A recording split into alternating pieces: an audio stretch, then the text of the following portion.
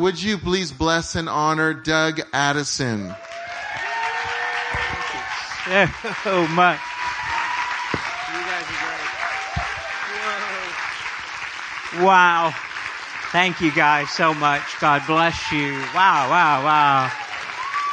Thank you, Father. We thank you for open heavens. God, I thank you that even this fire angel from 2009, that was 2009, and I had just gotten back from South Africa, and I had a whole angel download, actually an angel upgrade. I had angel encounters before, but this was definitely Angel 3.0 when I got home from South Africa in 2009. I've been going through a terrible rejection time.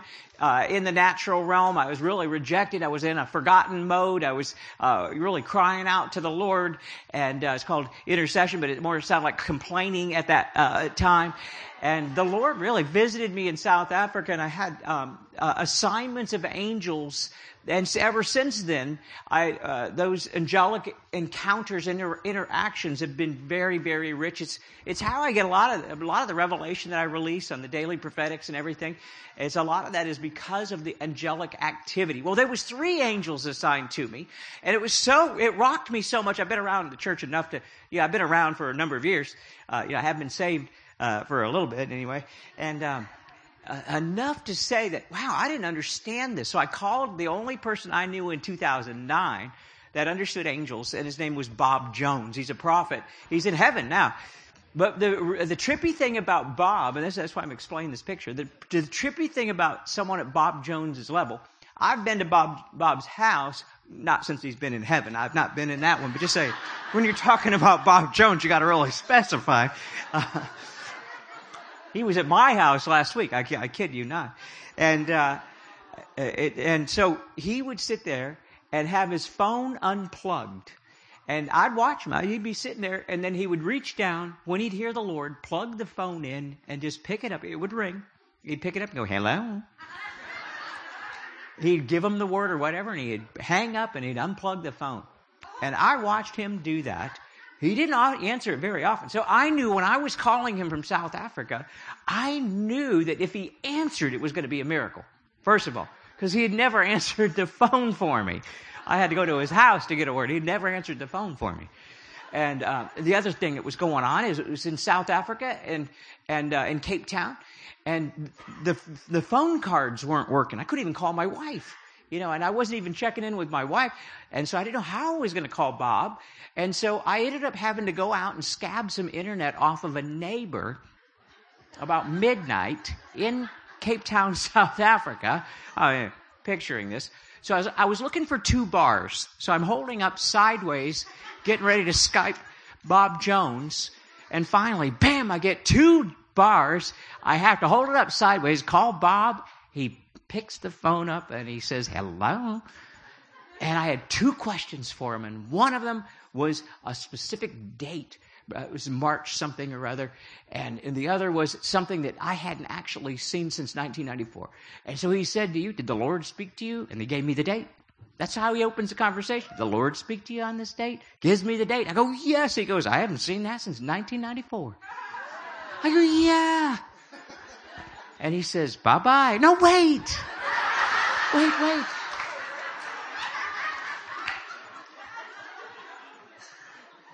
So he did tell me something. He said that he got his mantle, his prophetic mantle came from Africa. And he always said when he died, it was going to go back to Africa. People think they have it. We get pieces of his assignment. We get keys and gifts. They hang on, all those little dangly things that hang off of someone's robe. Those fell off when he went back to heaven. And they were picked up by people who were looking for him. But nobody got that mantle, I'll tell you that. I traveled with Bob, a personal friend with him. And so I just knew this. He said Reinhard Bonnke got his mantle from Africa. He says, I got my mantle from Africa. And he says, you're getting yours from Africa. And that's what happened to me is I got a mantle. I didn't even know about a mantle back then. I got a mantle. I know. I lost weight when I got the mantle because... Anyway. It was supernatural weight loss hit me right away. Like the first thing, wow. I thought I was going to expand instead of the incredibly shrinking prophet up here. My new DVD coming out. Does this shirt make me look fat? You know, it is a routine I'm working on. I hope to do it. But anyway, what happened to me is I got assigned 3 angels. And they've been at my meetings ever since. I had to learn to work with angels and different things. And ever since I've had these meetings, they would be love, revelation, and fire. Now we had to, my wife, who's the administrative one of the bunch, she actually got wisdom and she doubled our liability insurance when we got. Because when fire shows up, stuff happens that we're not responsible for. we're not responsible for broken or lost items. And so love and revelation are the 2 main angels that travel with me. And they come into the room and you'll know when they come in. And you'll know when they come in. You know how I know when they start coming in? Is because I'd be speaking at a conference at a meeting, and all of a sudden, right before lunch, this is how you know. When you dismiss a group of Christians, hungry Christians, at lunch and no one moves. Nobody moves at 12 noon. And I said, that's the Lord. Wow. He dismantled the buffet. Wow. So that's what happens when love comes in the room. When love comes in, the angel love comes in. Revelation comes in. And they usually come in like pillars. You know, they stand. And I've had to do a lot of study of angels since then. And so my ministry's Inlight Connection, in case you don't know.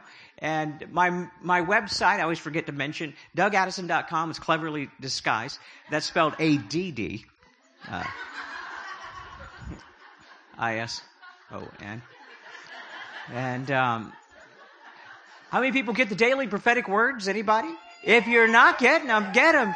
I've been releasing daily prophetic words. Now you can take, the angel, see the halo up there? And then the feet down there and the wing. And then it was blowing fire on me. I'm behind that doing comedy at Blazing Fire Church. I think that might have been 2010. It was about a year after I got the upgrade. And the fire angel really didn't come all that much. But someone, I don't know who it was, someone took a video from their cell phone. They might even be here.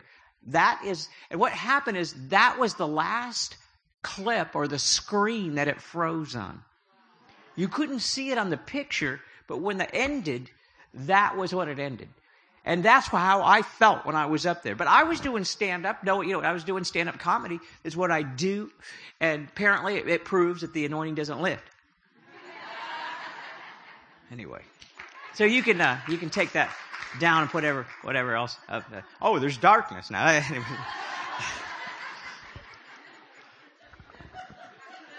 But you can follow me on Facebook, The Doug Addison, and get the daily prophetic words and all the fun prophetic stuff I release. And also on Twitter, Doug T. Addison. That's T for Thomas. Yes, my mom gave me a presidential name, Douglas Thomas Addison. There's a lot of asses in that name.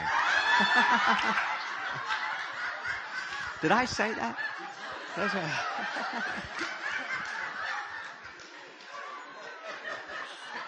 The anointing still hasn't lifted, by the way. And kids, that's with one S. That's Douglas, Douglas Thomas Addison. And so it was a lot of pressure having that kind of name. Like you're supposed to be something having one of those. So Doug T. Addison is Twitter and on Instagram, Doug T. Addison as well. And on the Daily Prophetics, if you want to get them in your inbox, your email, that's what I do. I get it delivered to my email. So you can go on my website and just sign up for it, and you'll get it delivered to your email address. And, I get it delivered myself because I get them way in advance. God told me about 5 years ago when the gifts shifted. By the way, they've just shifted again. But 5 years ago, the gift shifted. And he says every time the gifts shift, when you have a spiritual gift, it's not like you're going to have another gift or anything. You still have the same gift, but you have freedom to use it in a different way. The expression then comes, like for instance, remember when we have painting and things like that happening, and then suddenly they start painting up front with the worship and all that. That was a shift of the expression of that artistic gift. And then some people brought in pottery and dancing and all kinds of different, the art started to come back in. That was a shift of the gift. A shift in the gift in the music. I've been prophesying for a long time now. I've been prophesying a new sound from heaven. I kept hearing and having dreams of a new sound. And we're all wondering, what is it? Is it a tuba? We're wondering, everyone's wondering, is it, what kind of, is it a cello? Because I had a dream once of electronic cello, and everyone's trying to find what it is. Oh my, last year I heard it. You know what it is? It's not an instrument. It's a sound. And it is the combination of declaration prayers with worship. And here's what happens when the gift shift, it shifted. And when the gift shifted, we start using it different. Like for instance, I'm using stand-up comedy with prophetic. And so when I started doing that, it was offensive to some. The new things offend the old. That's what happened when Jesus came. The old was offended. And it's just a biblical thing. Every time something new comes, the old, that's why you don't want to get offended. Don't get offended now. Right? Honestly. You don't want to come off the fence, the offense. Get off the fence. And take off, derobe. We need to derobe, get out of the judgment clothes. That's the new thing. That God's doing something new right now. The gifts are shifting. And I heard the new sound from heaven. And someone came up to me and says, we're in a worship. Tell you what, I've been traveling for a long, long time, training people on hearing God and understanding dreams and discovering your destiny and all this fun stuff. And I was in 150 meetings a year for 10 years. I never missed one meeting. I never even missed a flight. Now, I missed connection flights, but I never missed a flight. I only lost my bags twice. And it was a prophetic word for where I was going. I have travel angels with me. And in other words, I've seen a lot. I've been in meeting after meeting. I'm a spiritual atmosphere guy. That's why I sometimes can't stay in worship. Because I'm understanding the spiritual atmosphere. And sometimes I can't maintain in certain worship times or whatever shifts. I'm constantly like a forecaster. I'm picking up on that stuff. And so I'm in these meetings, just telling you this. Someone turns to me maybe it was about 2 years ago. And they turned to me and said, because we're all vineyard people, I am anyway, we all go back to the vineyard and the worship and all this stuff. And when the gifts shift, that messes with the music. Because God begins to speak and sing, listen, to another group of people besides you. Because you're already here. I mean, you're in, right? Are you in? Are you card-carrying member? If you're not yet, you will be by the time of end of this meeting. I'm going to give out membership cards to the kingdom. Open heaven cards are going to be distributed by angels tonight. Yeah, I'm serious. So I'm sitting next to someone, and the first thing that's going to happen is God begins to sing or release a new sound when we've been doing the old sound too long and it's no longer being effective to reach people. And so what happened with this judgmental thing that started going on, coming down with the church, you know what God did? He turned the knobs so that the worship leaders started hearing love music. Remember? Suddenly we had that Bethel style of love. Everything was the Father's love. And that was because there was a judgmental spirit out there. And God he messes with the music. That's what he does. And how he messes with the music is with the music leaders. And they don't even know it most of the time. But I'm a spiritual atmosphere guy. I'm here to report that God is doing something new in the music. He always is. He's always messing with the music. And that's why when the vineyard got anointed with John Wimber, that was to come out of a discipleship movement The discipleship movement came after the Jesus People movement. Jesus People movement was crazy. The hippies came in. Jesus is just all right with me. They were just, that was a loosey-goosey move of God. Now we needed that. We needed that. But it made the other group mad. They got mad at that. So they turned it around and they said, well, we're just going to snap this thing back into shape. And the discipleship movement came and it was all rule-based. Now, it went too far, though. They keep swinging that pendulum back and forth. And so, because it all got rule-bound again, then the vineyard comes along and brings it back about Him. It's not about you. It was about Him, right? But guess what? That doesn't work anymore. That's old vineyard people where we say, it's not about you, it's about Him. Guess what? It's shifted now. It's about you. I'm here to announce it is about you. And it's okay to be about you. Because if it's in the season we're in right now, you are being called to a new level of maturity. You are being called to Psalm 37:4. Delight yourself, therefore, in the Lord, and He will give you the desires of whose? His heart? No. Your heart. Now that wouldn't have worked with that other group. It's only Jesus. It's all the Lord. It's not even me. I'm not even here. That's false humility in this season.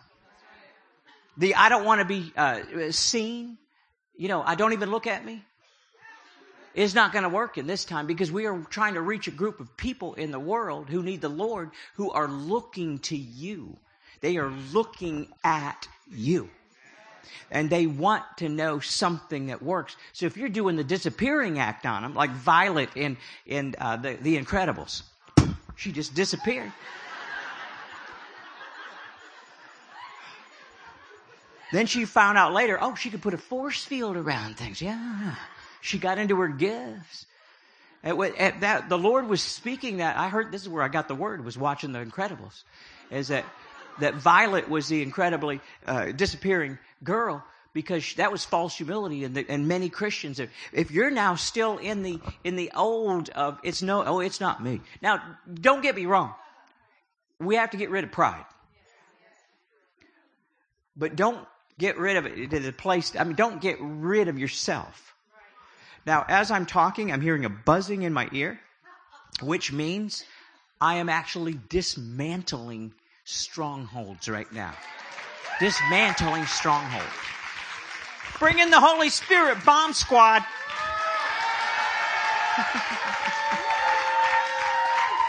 Because the enemy's trying to use old things to blow you up. To get you to blow, to stop your encounters. He's using the old things, old theologies and ways of doing things that no longer work. So the new music comes in, right? The old music was, a while back anyway, it's not about you, it's about Him, which it was for that season. Now we came into a season where it's about you. And so I'm sitting in a meeting a couple years ago, and someone comes, she turns to me, and I knew it was. She goes, I'm about tired of this. Do you know how many yous and I's are in those worship songs? And I was like, what are you doing? You're sitting back here counting? 1 U, 2 U's, 3 U's. Don't even mention I's. 5 I's, 6 I's. Because it was offending a group of people, a lot of people in the room. They were thinking that it was self-centered worship songs. But the Lord said, this is what the Lord says. He says, no, it's not. It is declarations of who you are. We are, right? I am. That's why on the worship music, you'll see I and you, and they're speaking the things that are in heaven, on earth as it is in heaven, speaking the things in heaven on you. Now, I hope this. Now, see, the buzzing went away. I had to keep doing this till I broke it. I broke something, opened up for some people. I wasn't even going to talk about this, but this is the new sound from heaven, is declaration worship. Declaring who you are. And it's so powerful. And it's because God is inviting people. Let me just go to the meat of everything. This is supposed to be at the end. I'll just go there right now. We'll fast forward. And here's what God's doing right now. He is inviting you to the table of the King. Listen, I had an encounter. I had a vision and an encounter. And I saw the King's table. There he was. The King was at the table. That was the Lord. And there was, this table was so long, it went on to eternity. I couldn't even see the end of the table. But it had the chairs of sons and daughters of the King, and they were mostly empty. There was a few of them up there. But you know where everyone was? They were all standing, lined up as servants around the table, all around. Everyone was like this. You know, with the butler uniform on, all nice. I mean, not a spot on it. You know, there was definitely people around with spot removers in case you got one on you.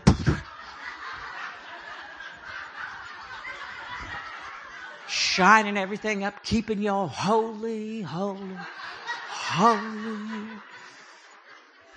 All so cleaned up and squeaky clean.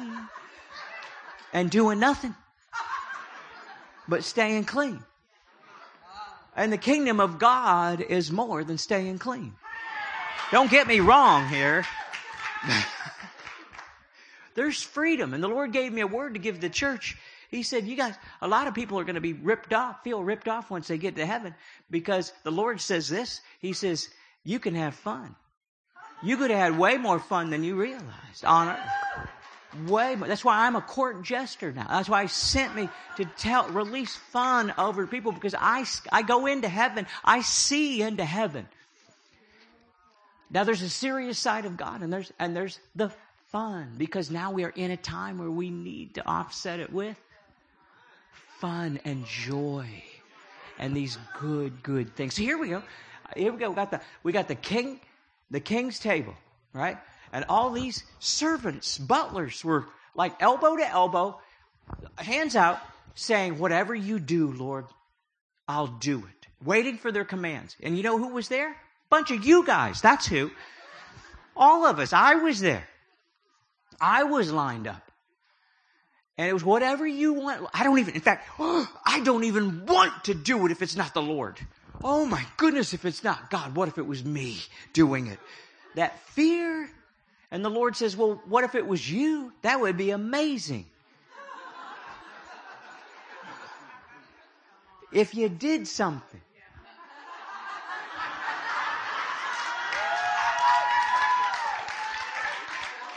And so we get scared and fear sets in and we stop taking risks and we stop carrying the Lord to places and we try to stay in that butler mode. And then the Lord said this. He said, everybody's invited to my table. And I went and took a seat at the table. This was actually in 1994. And I was in a meeting when the Toronto blessing came to San Francisco. And I never got to go to Toronto, but that's all right. I went to, it was 4 Chinese vineyard churches.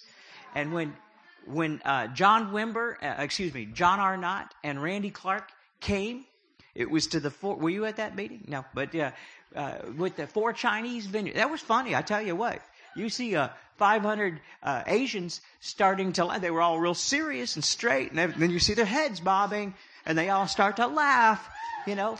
And I'm not making fun of anybody because I was one of them. But I got whacked in that meeting. And I was being pulled off the ground and slammed down. Like maybe I was probably 3 feet off the ground. I was like... And Randy Clark came up to me and pointed. And he said, and his message basically is the same thing. I didn't know it back then. He says, come out of the bunkhouse and stop being a servant. Well, actually, on our family crest from England, Addison, because I am English, and our family crest in Latin translates to live is to serve, which means we were butlers. We were servants. And I was used to, generationally, I lived in the bunkhouse. I lived in the servant quarters. Generationally, I lived in that place of service. And I learned from my mom to be a servant, the servant of all servants. But you know what? There's a season change. The gifts shifted. And it's time now to come to the table of the King. You're all invited. I sit there. You know what's so cool about being at the table? Especially like me. I'm the youngest. So it's easy for me to be, to be the comedian or something. It's easy for me to, in the kingdom, I get away with more. Don't the youngest get away with stuff?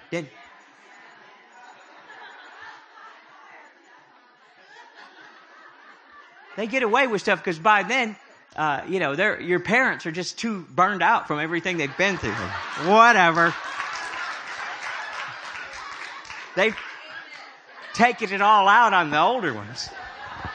Who, by the way, they don't need therapy because they take it all out on the youngest one. That's why I married a therapist. It saved me a lot of money.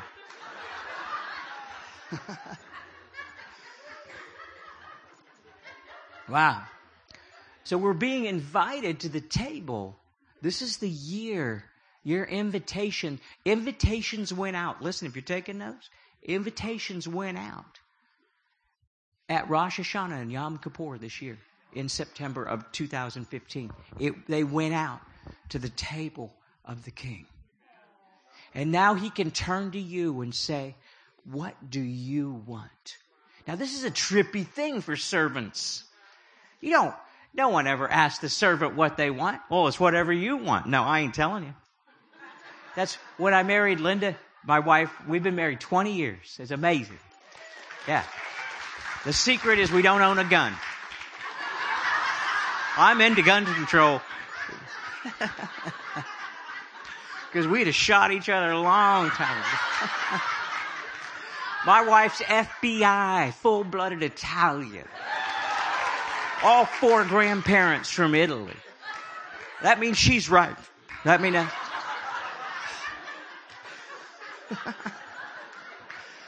Have you ever met the Spirit of Truth before? If you want to, if you ever want to meet the Spirit of Truth, come over to my house. My wife is the Spirit of Truth. Well, see, I didn't know that the first 5 years of our marriage. Anyway. I love my wife. I have nothing but honor for Linda. But here's the deal, is that with that Spirit, with all that stuff that God's doing, that new stuff, He's calling us to that place of authority. Of authority. That, you know what? He turns to you. Oh, this is what Linda did. I remember this now. I was like all right, I'll be honest with you. We can talk, right? I'm not this way anymore. But I was so labeled with all kinds of things. I went to a church that labeled you. We were the labeling. They almost had a little label machine on the back. Instead of your name, they'd have a label they'd put on you. Oh, loves too much. I'm not codependent, alcoholic, adult child of an alcoholic, narcissistic idiot. You ever been to one of those churches? Well, I had to leave there to get healed. But anyway, that was back in the 80s and 90s. So I was going to one of those churches that labeled. So I was labeled I loved too much and I had bad boundaries and I was labeled as that guy, Well, so when I married Linda in 94, I was already in, I'd already been in 10 years of therapy so I could get married. I really wanted to, because I'd already tried marriage twice. Me and Rod Stewart have about the same amount of wives. That's why Linda didn't want to marry me. I looked bad on paper. I look real bad on paper. I've been redeemed, guys. I've been redeemed. I was a meth addict. I was an alcoholic, you know. I've been married twice, and here I'm going out with this woman who's never been married, and she's a marriage family therapist. And she looked at me after one date, and she goes, I just felt like I better just spill my guts on the first date. You know, I was like, she's prophetic too. She's probably going to pick up on. I just dumped everything on her. She went home and says, I really like that guy. In fact, her roommate was Like It. And Like It Chan was her roommate. And she went home to Like It and said, this was 21 years ago. She said, you know, I really like that guy, but man, does he have a lot of problems. And the Lord said, do you believe in redemption? And so, so we got married a year later. And guess what? I'm still like working through my stuff back then. Still working. I was in progress, which I still am. So she would always say to me, she helped me, guys. She helped form me. She would say, I was the youngest in a family of alcoholics. They're all in heaven now. But you know, it was like I was always the peacemaker trying to keep the peace in the family. So she would ask me, like we'd be up and making breakfast. She'd go, how do you want your eggs? I go, well, I don't really care. How you having yours? Then she said, I'm not telling you. What? I didn't know how I liked my eggs. I do now. I don't eat them.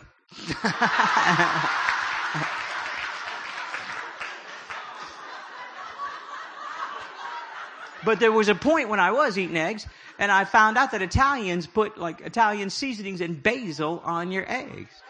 And anise or whatever that stuff is.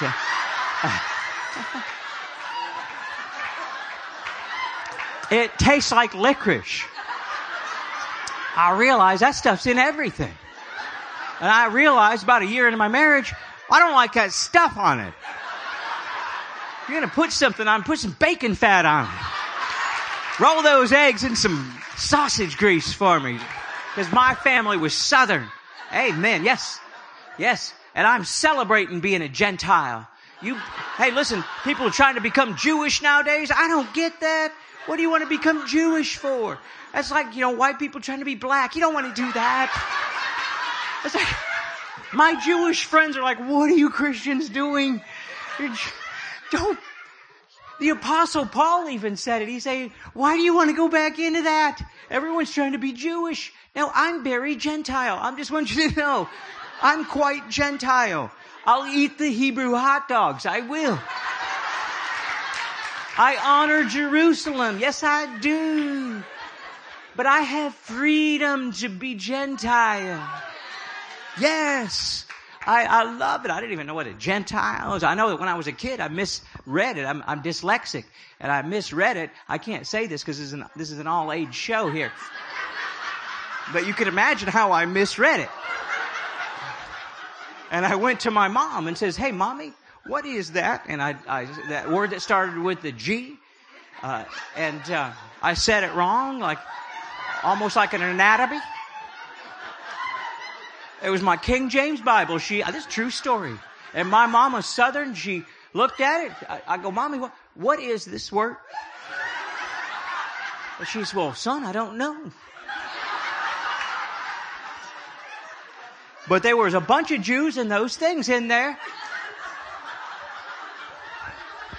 Yeah. In fact, that's where I got my comedy from. My mama.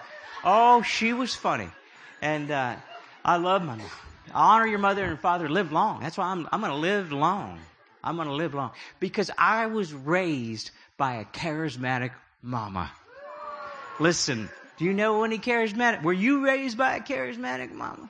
Now, some mamas turned out, you got to be careful now. You don't want to become some, like a Gestapo general mama. You want to be a fun mama. Or father, whatever you are. But I was raised by a charismatic mama who was prophetic. Oh, that's where I got my gift. Oh boy, I never got away with anything. I could not understand, even before my mom was back in the church, you know, she'd never been out of the kingdom, but she kind of went flopping around for a while. It didn't matter. I'd do something, come home, she'd be at the door. What'd you do? I go, what? Nothing. I didn't do it. I'd walk in saying, I didn't do it. And then here's what happened. Here's how the fear of the Lord got in me. Is when I was 5 years old, my mom had that big picture of Jesus. You ever see one, the eyes that follow you? It was a bleeding heart of Jesus, where his nail prints are there and the heart has the fire around it and the thorns are around the heart and it's dripping blood. This is a picture. When I was 5, and the eyes would follow. And you know where she put it? Right over that desk that she kept her stuff, like her gum and her change.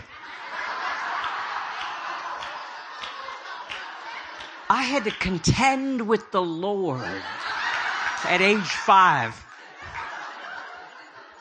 I'd try to steal a nickel to go up to the store. Back then, 1964, that you take a nickel, that would go a long way.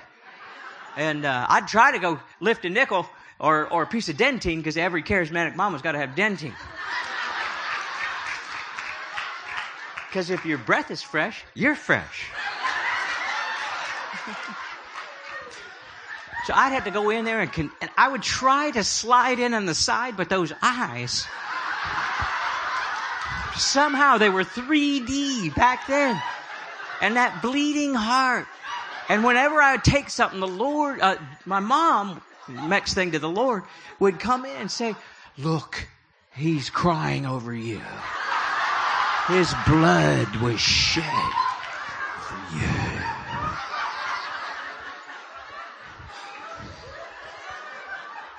Then she gets filled with the Holy Ghost. Because we were Nazarene back then. Then she goes and gets filled with the Holy Ghost. But the Nazarene weren't allowed to wear makeup. And my mama was a beautiful woman. I tell you, when she got filled with the Holy Ghost, she started wearing makeup. Oh. Wow. I'd come home and I'd say, hey, Mom, how are you? Well, how was your day? I got a new tongue. Oh, yeah. You ever get one? Mom will come home. I got a new tongue. And here's my mother. She's a Southern. She's from West Virginia. Name was Polly Prater. And she's an amazing woman. But boy, that little woman, she was, like this. And she'd say, oh, I got a new tongue today. And then she'd turn around. And she was like an angry Asian woman all of a sudden. She's doing kung fu tongues. This is before Jackie Chan. This was 1969. My mom was pre-Jackie Chan. She was pre all those kung fu movies. Everybody was kung fu fighting. She was taking stuff on. Oh my goodness. And then my mom, who was so quiet, everything. But if I would do anything, or I'd get around my friends, that's what I always blame it on my friends. I'd come home with a spirit on me. And she'd meet me at the door, I get around my other friends. And she'd meet me at the door and suddenly, come off of him in the name of Jesus. She's Rambo.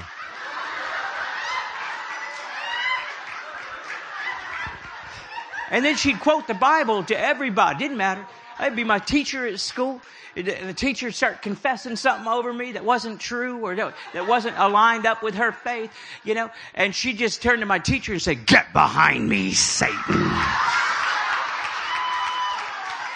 You need a charismatic mama. Anybody know what I'm saying? Now, nowadays you'd be arrested for stuff that would happen there. You'd be arrested. Because if she saw something on you, she's going to pull the Bible out and beat you with it. I saw her, I'm serious. I remember my stepdad got sick. Oh, he was only sick once. Boy, she got her Bible out and she says, do you see it? Do you see it? Suddenly her voice gets deep. Do you see that snake? She comes out with the Bible and she's beating my dad with the Bible. He was sick, and sure enough, he got up in a day and was healed in Jesus' name. You need a charismatic mama. How many of you are charismatic mama? Then they take or daddies too. Well, I don't want to be stereotyping in here. I'm just going by my experience. But you know what would happen is, and then she'd take things literal. Oh yeah, we're going to march around that place 7 times. We didn't have shofars back then, but we sure did have pots and pans. We always stood out in the neighborhood. I tell you. I love my mother. Wow. Whew. I learned a lot of stuff from my mother. I watched her do stuff. Amazing. Now, my sisters too, they picked that gift right up and I wouldn't mess. Those women in my family, I would not mess with them. I watched them throw someone. I think someone came against her family. I watched my sister pick him up and throw a man about 15 feet. It was almost like that, what's the name of that movie that, fighting, the dragon, crouching tiger? Yeah. They were like that.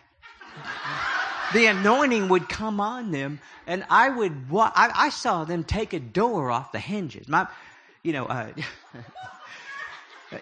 This is what I said about you don't want to do it nowadays. Back then, it was cool, Now you'll be arrested for some of this stuff. But I saw some stuff growing up. The Holy Ghost. I saw now we call him the Holy Spirit. I was afraid of a ghost. That's why I didn't understand it. But Mommy, why are you calling him a ghost? Because you need to fear the Lord. That's what, and I'm like, whoa. I know. And then my granny, her name was Maudie Pig, my granny from Alabama. And talk about fear in the Lord. That's what she'd say. You need to be afeared. That's what she said. You need to be afeared. You're not afeared enough. And so she'd try to put that fear in me. That's what they do back then. Is they try to put the fear of the Lord in you themselves, so you grow up well. So she'd scare me. My granny Pig, she'd scare me.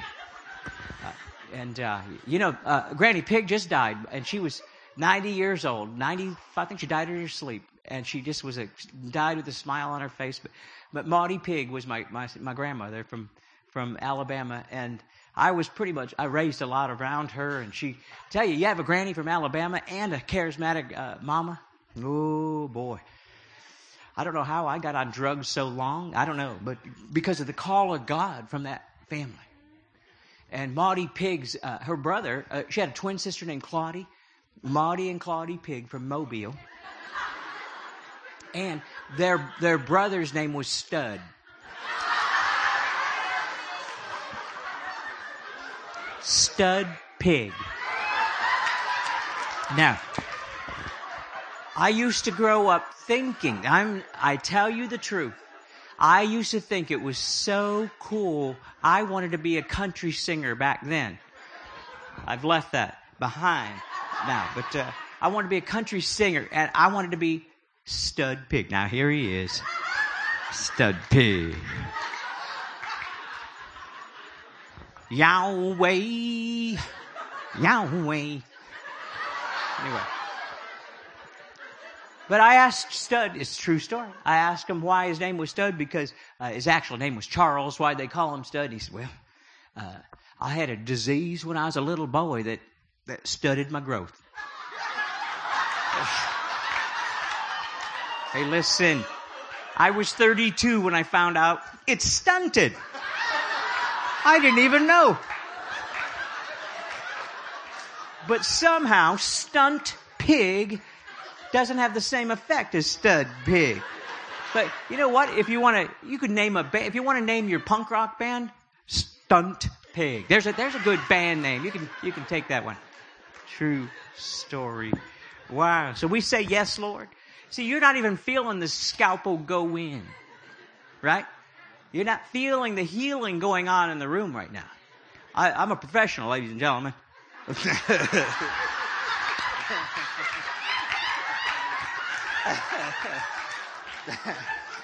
Why, he ain't even quoted a Bible verse yet. He doesn't even have one up there. I've got my iPad right here. Shoo-wee. Wow. So those comedy angels came in. I just had to surf the wave for a minute, if that was all right. And so Father, we thank you for the creative arts. And that, by the way, that message was called that God is doing the new thing right now. He's tweaking the gifts. He's shifting the gifts over you. And it's time to use them a little bit different. There's freedom in the house. In fact, there's freedom to get out of the house. Remember, did your mom ever say, would you just get out of the house? Around summertime, that's what, I can hear my mom in heaven right now. Get out of the house. We've been in the house too long. It's good to have a church. It's good, but don't stay there too long. You're supposed to be a grape, and you start turning into a California raisin. Or if you're big enough, you're a prune. You dry up if you don't get out there. That's why my office is actually in a shared working environment, a co-working environment with unbelievers. In fact, in LA, I try to get it as unbeliever as I can. For me, just for my challenge. So every day I feel good when I go into my office and I'm around people. It's in Venice, at Venice Beach. And in Venice, you think they're Christian. They're already Christian hostile in California. But Venice, But, I didn't come in and start introducing myself by what I believe. That's mistake number one. The new thing right now, you want to know how to operate in the new wineskin right now? Don't walk around with what you believe as your bumper sticker when you meet people. They don't care what you believe. But what they want to know is what you believe about them. See, we're back to you and I. And so they needed to know that my first few weeks there, in fact, months, I spent more time letting them know that they're important. And I build them up. I don't care what faith or walk of life or orientation they are. And it's confusing sometimes for those of us with discernment. Especially in the Bay Area, if you know what I'm saying. And, but it didn't matter. It doesn't matter. Jesus loves everybody. He wants you to love everybody.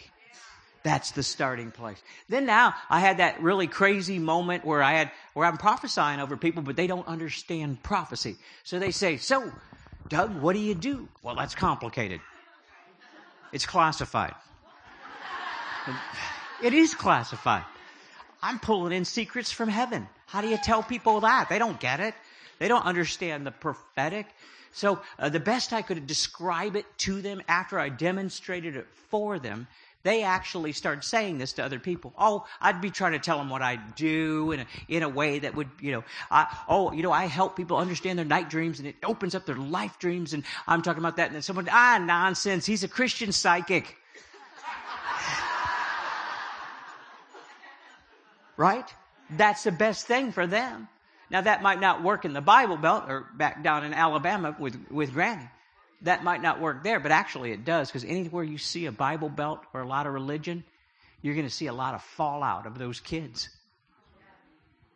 It's everywhere. And that's my call. And so I want to say this to you. The gifts are shifting again. And there's freedom to step out. And so I've been releasing the daily prophetic for 5 years or so. The Lord just spoke to me 5 years ago. I want you to express your gifts in a different way. He said, go ahead, try anything you wanted. And I know that at the time, I said, well, I could probably combine two things. That's what I love to do as a life coach. I needed to grow my Twitter page. So, hey, well, why don't we just combine growing the Twitter page? That was my goal, was to grow my Twitter page. And I'm just being honest with you here. I wanted to touch people. I didn't think that releasing these little tiny 140 character prophetic words would do anything.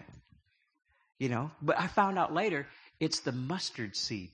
It's the smallest seed of the prophetic. In my opinion and the opinion of my prophetic friends, they think that it's nonsense. Some of them think that it's nonsense. It's kiddie pool stuff.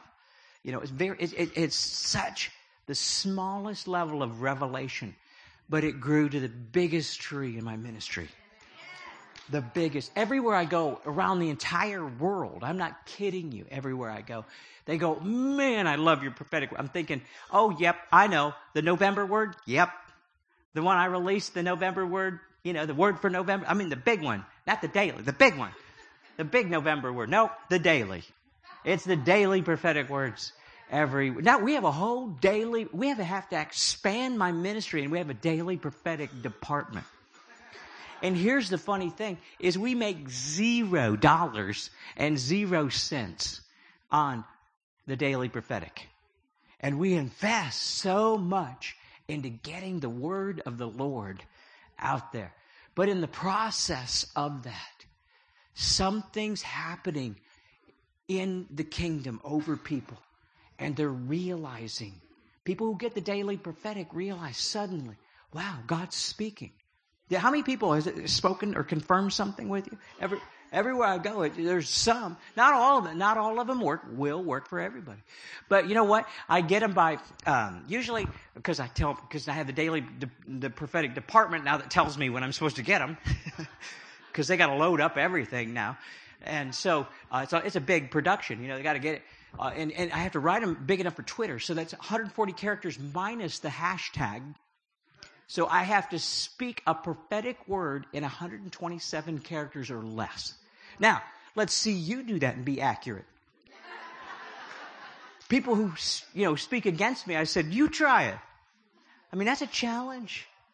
To speak something that is picked up by a lot of people, and to know that on any given day. See, I was used to giving 5,000 prophetic words a year on my outreach. I was a forerunner in prophetic evangelism. Back in the day. How many people? I know we started here with Blazing Fire. It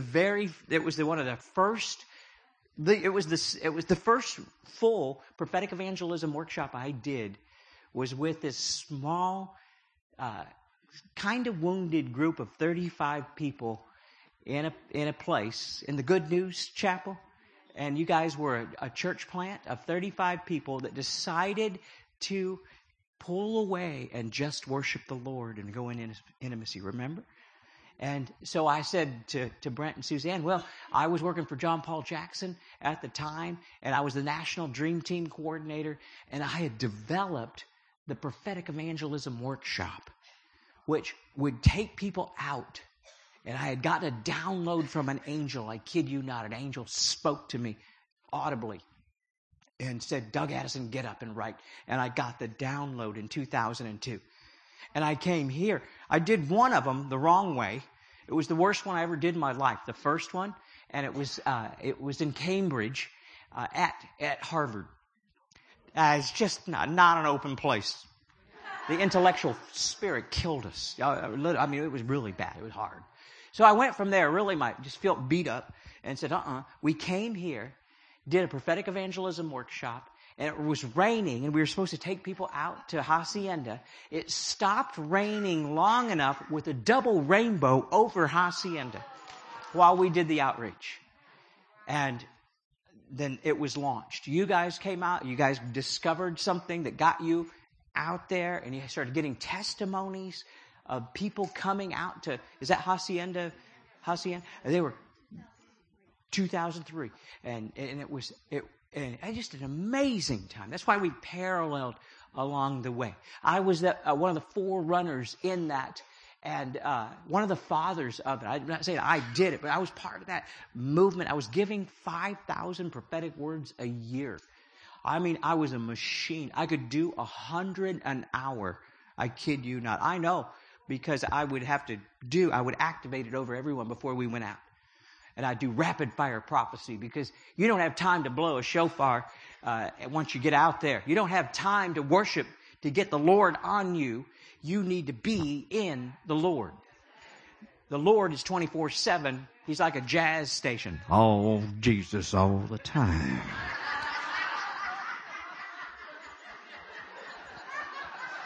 When I go into churches and they say, the awkward moment, we're waiting on the Lord. I go, why is he late?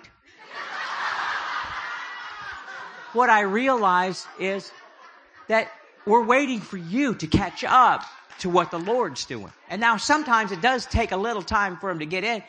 But I get people, because I'm always I'm horsing around all the time. And I'm doing stuff during worship and blah, blah, blah, blah, blah. I look like I'm checking my email. Maybe I am. I don't know. But people turn to me and say, why aren't you entering in? And I said, I'm in. I came in. I went to the bathroom in. I haven't gone out. There is a way to get an open heaven over you. That's where we're going tonight. We're going to open up a heaven over you. And I walk under an open heaven now, not because of my holiness. Anyway. Careful. Easy where you point at, guys. I found out that holiness. That's what the church is now teaching, holiness. Holiness, holiness, holiness. They're worried about your sin. And the Lord said to me, He says, I'm way bigger than your sin. And the church is now seeing it the other way around. But the day that I was into the holiness, but the day that I realized, the first is last, opposite, right? Give to receive. Everything's opposite in the kingdom. So if people were saying, you got to be holy to become intimate, I bet it's the other way around. So I became intimate and let the holiness take care of itself. That's the key. He's not worried. He's not worried about your stuff. I know. He told me. Even I got promoted into the office of a prophet. Yes, I did. In 2010. And I don't tell too many people about what happened, but the angel came in my room and read a declaration over me in a kind of it was almost a scene out of Monty Python, actually. It was this town crier comes in and hits me with a stick. I wake up and he goes, and he's like this English looking thing. And he goes, and he's reading a decree from heaven over me, but with a boring voice. And he was like worn out and tired. And he goes, rejoice this night for you're greatly loved in heaven. The Father has sent me from the throne to announce that you've been.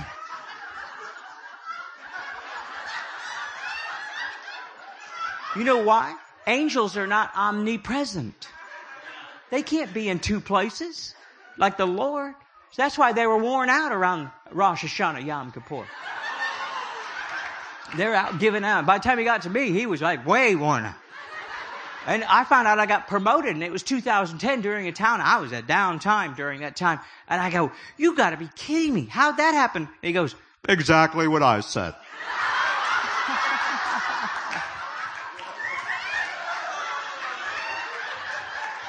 Hey, how did that happen? And he said to me, judgment in the kingdom is complicated.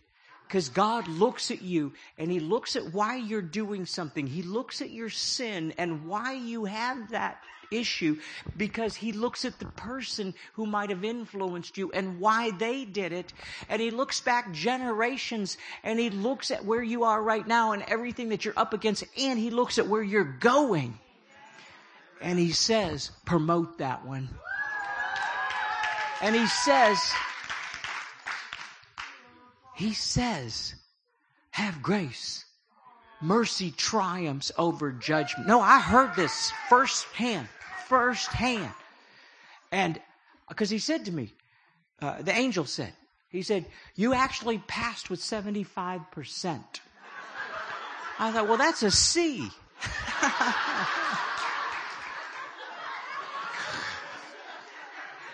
I got promoted in the office of a prophet with a C. And He said, tell my people, this is what the Lord said, tell my people, you don't have to pass with an A. And quit trying to be perfect. Because I'm perfect, is what He says.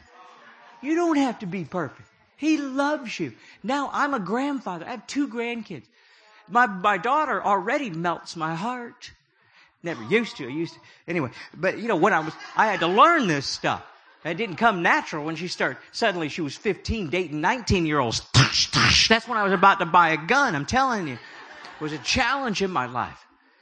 But later on, I realized the heart of the Father, I had to go back and repent to my daughter. And I had to go back and say things that I wish I would have said then. And there was moments now. And I've learned this, because you know where I learned this from? The Father. This is the Father for you.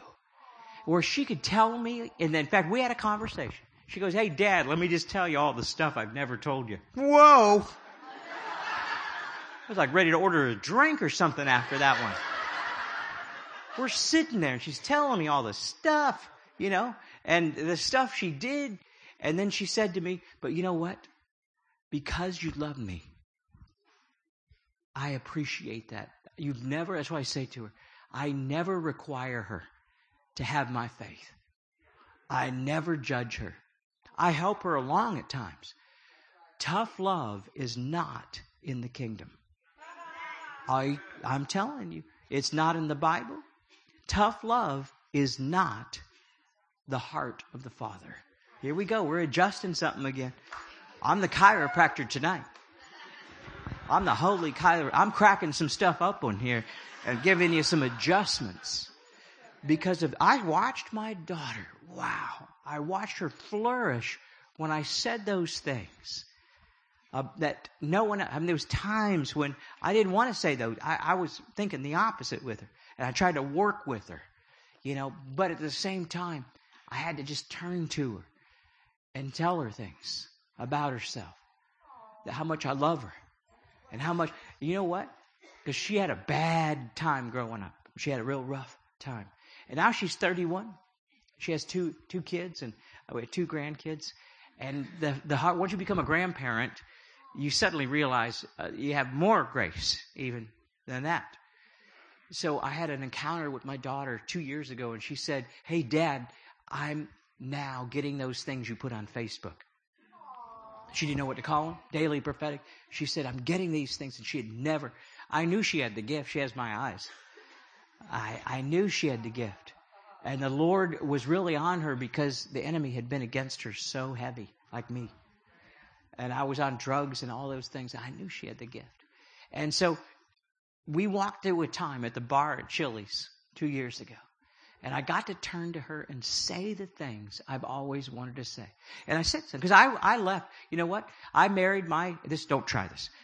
I married my meth dealer. I married my drug dealer. Bad business deal. Don't try this. And I left before Amanda was born. And I moved to California to kill myself. Which, by the way, I failed at, in case you didn't notice. I'm not all that successful in everything. If you're going to fail at anything, it can be suicide. That's all right. It's okay. But I came out here to end my life at age 25. And I had a radical encounter with Jesus at the Berkeley Institute for Psychics. Long story.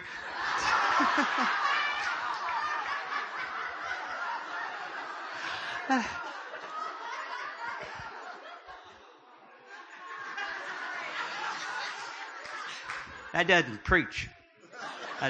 That's why I'm a comedian. I get away. Well, it's just comedy. It's not theological. It's just comedy. He's all right. He's an evangelist. And so I had this radical encounter, and I had to go back into my daughter's life. I had been out of her life for the first 7 years. And I had to go back into her life and humble myself and go there. And she was in Ohio, and I'd fly back and do things over the years. So she was mad at Dad. That's a t-shirt, mad at Dad. And if you're mad at Dad, you're mad at the heavenly Dad. That's where tough love comes in. Those who require this thing, those who are saying these things, like you'll know if you have it. You'll say things about or to people, that I'm not going to put up with that. In my house, this is the rules. And okay, you can do that. You can have rules in your house, but you got to realize it's a person on the other side of it. So you work out things with them. Or you say, I'm not going to back down, these gay and lesbians. I am not. In fact, I counsel all the time. I counsel people who, they said, my daughter is is a lesbian, and I refuse to allow that abomination to come into my household. And I say, listen, don't lose your daughter. If there's any gift on earth that you have control of right now, it's her. Wow. Don't lose your son. Don't lose your daughter because of your faith. That will be the biggest gift, because Jesus said those who lay their life down will be able to pick it up. And that's what I had to do. I had to lay my belief system down. And in the midst of that, wow, what a harvest that's coming in now. The harvest of love. Because people come now and they tell me, I'm like, what am I? I'm the councilman now for the LBGT. Yeah, what is it? Lettuce, guacamole, bacon, and tomato. I'm like this holy council for the LBGT parents, pastors, and they say, well, I'm not going to allow my daughter to come in with her partner in my house and bring that sin into my house. I go, listen, treat it like it was anything else. Tell them they can come in, but they'll sleep in separate beds. I mean, really, just say it, and they'll love you for it. But if you push them out, or they say, I'm not going to their wedding. I'm not going to go to the wedding of my boss who's gay. I'm not going there because I don't want them to think I accept that. Oh, believe me, they already know you don't. Believe me, they already know. But what they want and they're testing you on is your love. Because we are the keys. We're the keeper of the keys to LOVE. And that, by the way, the New Age and all that, they can't get love. They can't get the love of God. It's a sacred thing, the love of God. That's why Jesus said when they pinned him down, what's the greatest commandment? Love God with all your heart, all your soul, and all your mind. We're good at that, right? Love your neighbor as yourself. Yeah. That's my neighbor at church, right next to me in the pew. Love your neighbor as yourself. So you have to love yourself. You have to love other people and love God. And this is the keys to the kingdom. Love. Seriously love. Wow. Now, here it's easy for me because here's what I say. When I meet people, they ask me that stuff because I will kid you not. I've done a thorough study. And because I'm now going in and get into LBGT, I'm into gay and lesbian. I don't know why I'm getting hung up on it tonight. LBGT community churches and getting them filled with the Holy Spirit. We're seeing a move of God. Now, I haven't changed my theology. I still read the Bible and I still see 6 verses, 3 in the Old, 3 in the New. I can't justify those verses. I haven't justified those verses. But to have a harvest in the season because the gifts have shifted. Right? To have a harvest in this season now required me and you to lay that down and say this. This is what I say. They says, well, what do you believe? I go, well, what do you believe? Do you believe it's a sin? I go, well, really, what matters is you. I'm not your judge, is what I say. I am not your judge. Because I learned that going into the New Age. I train people to go into Burning Man and all the New Age places, and you know what we'd say? We're not your judge. We're Christians who love. We're started a new movement called Christians Who Love. Really, we did 10 years ago. Christians Who Love. Because if we don't tell people, I don't say that I'm a Christian, my goodness, because that's a right-wing weird thing in their head, We're going to throw grenades in a minute. But you don't want that. You want the love. They have never seen it. When I give a prophetic word to someone on the street or at my office, to a Buddhist, I'm working with four Buddhists in my office have read my dream book. And all of them like it. Because I tell them, I go, listen, it's about Jesus because that's who I am. If you wrote a book, it'd be about Buddha. So that turn it around to make sure they don't judge me with their thing. Like, you don't want me to judge you, right? And so don't judge me. And so they read my book and stuff, and I'm getting them to come in on this thing, and they like it. And they're having dreams, and they're getting words, and there's stuff going on because I started with the LOVE. Yeah. Wow. So thank you, God. The heavens are already opening here. Wow. Ooh. I did a thorough study on why, because the Lord began to speak to me on why we're in the condition that we're in today. We're in a condition today of a closed heaven. Let's just do a report card just for a minute. We're going to impart this up because the heavens are opening right now. Because you start talking about love and angels, and boy, the place changes. Someone turned the heater on in this tent. Yeah. But you start, this thing about love and the heavens being closed. Do a report card. I did. I just go around because I'm an outreach specialist. So I go in with eyes to see. I can see. I see things. And everywhere I go and they find out that you're a Christian, we're not wanted anymore. We have the keys of life. That has not changed. That has not changed. What's changed is us. The world hasn't changed. If they have changed, it's because we've taken our light away and we begin to judge and not love. And when you judge, you come into agreement. Guess what? One of the titles for Satan is the accuser of the brethren. Now, what is the church doing? Accusing each other. The accuser of the brethren. You start accusing someone else, you come into agreement with darkness over them. It's supposed to be on earth as it is in heaven, not as hell as it is on earth. So when I see someone who's all messed up, I don't want to come into agreement with darkness. I'm not going to speak over what I see, even though I see it. Because I can't lie, right? I can't lie, people say. I can't lie. Well, you don't have to lie. All you have to realize is what you're seeing is the plan of Satan. Tell them the plan of God. That's the truth. In the sense, you're seeing the lie over them. So when you say, I can't lie, you're not realizing you're seeing the lie. You need to flip that. And flip it good, right? Flip it. Flip it good. People think I'm just some positive prophet guy running around giving some good words and stuff. I'm hearing the Lord for the next 7 years where we're going. And where they thought that we were going to, go one way and they thought the second coming was here. No, in fact, I got a call from heaven. Please hold. Yeah.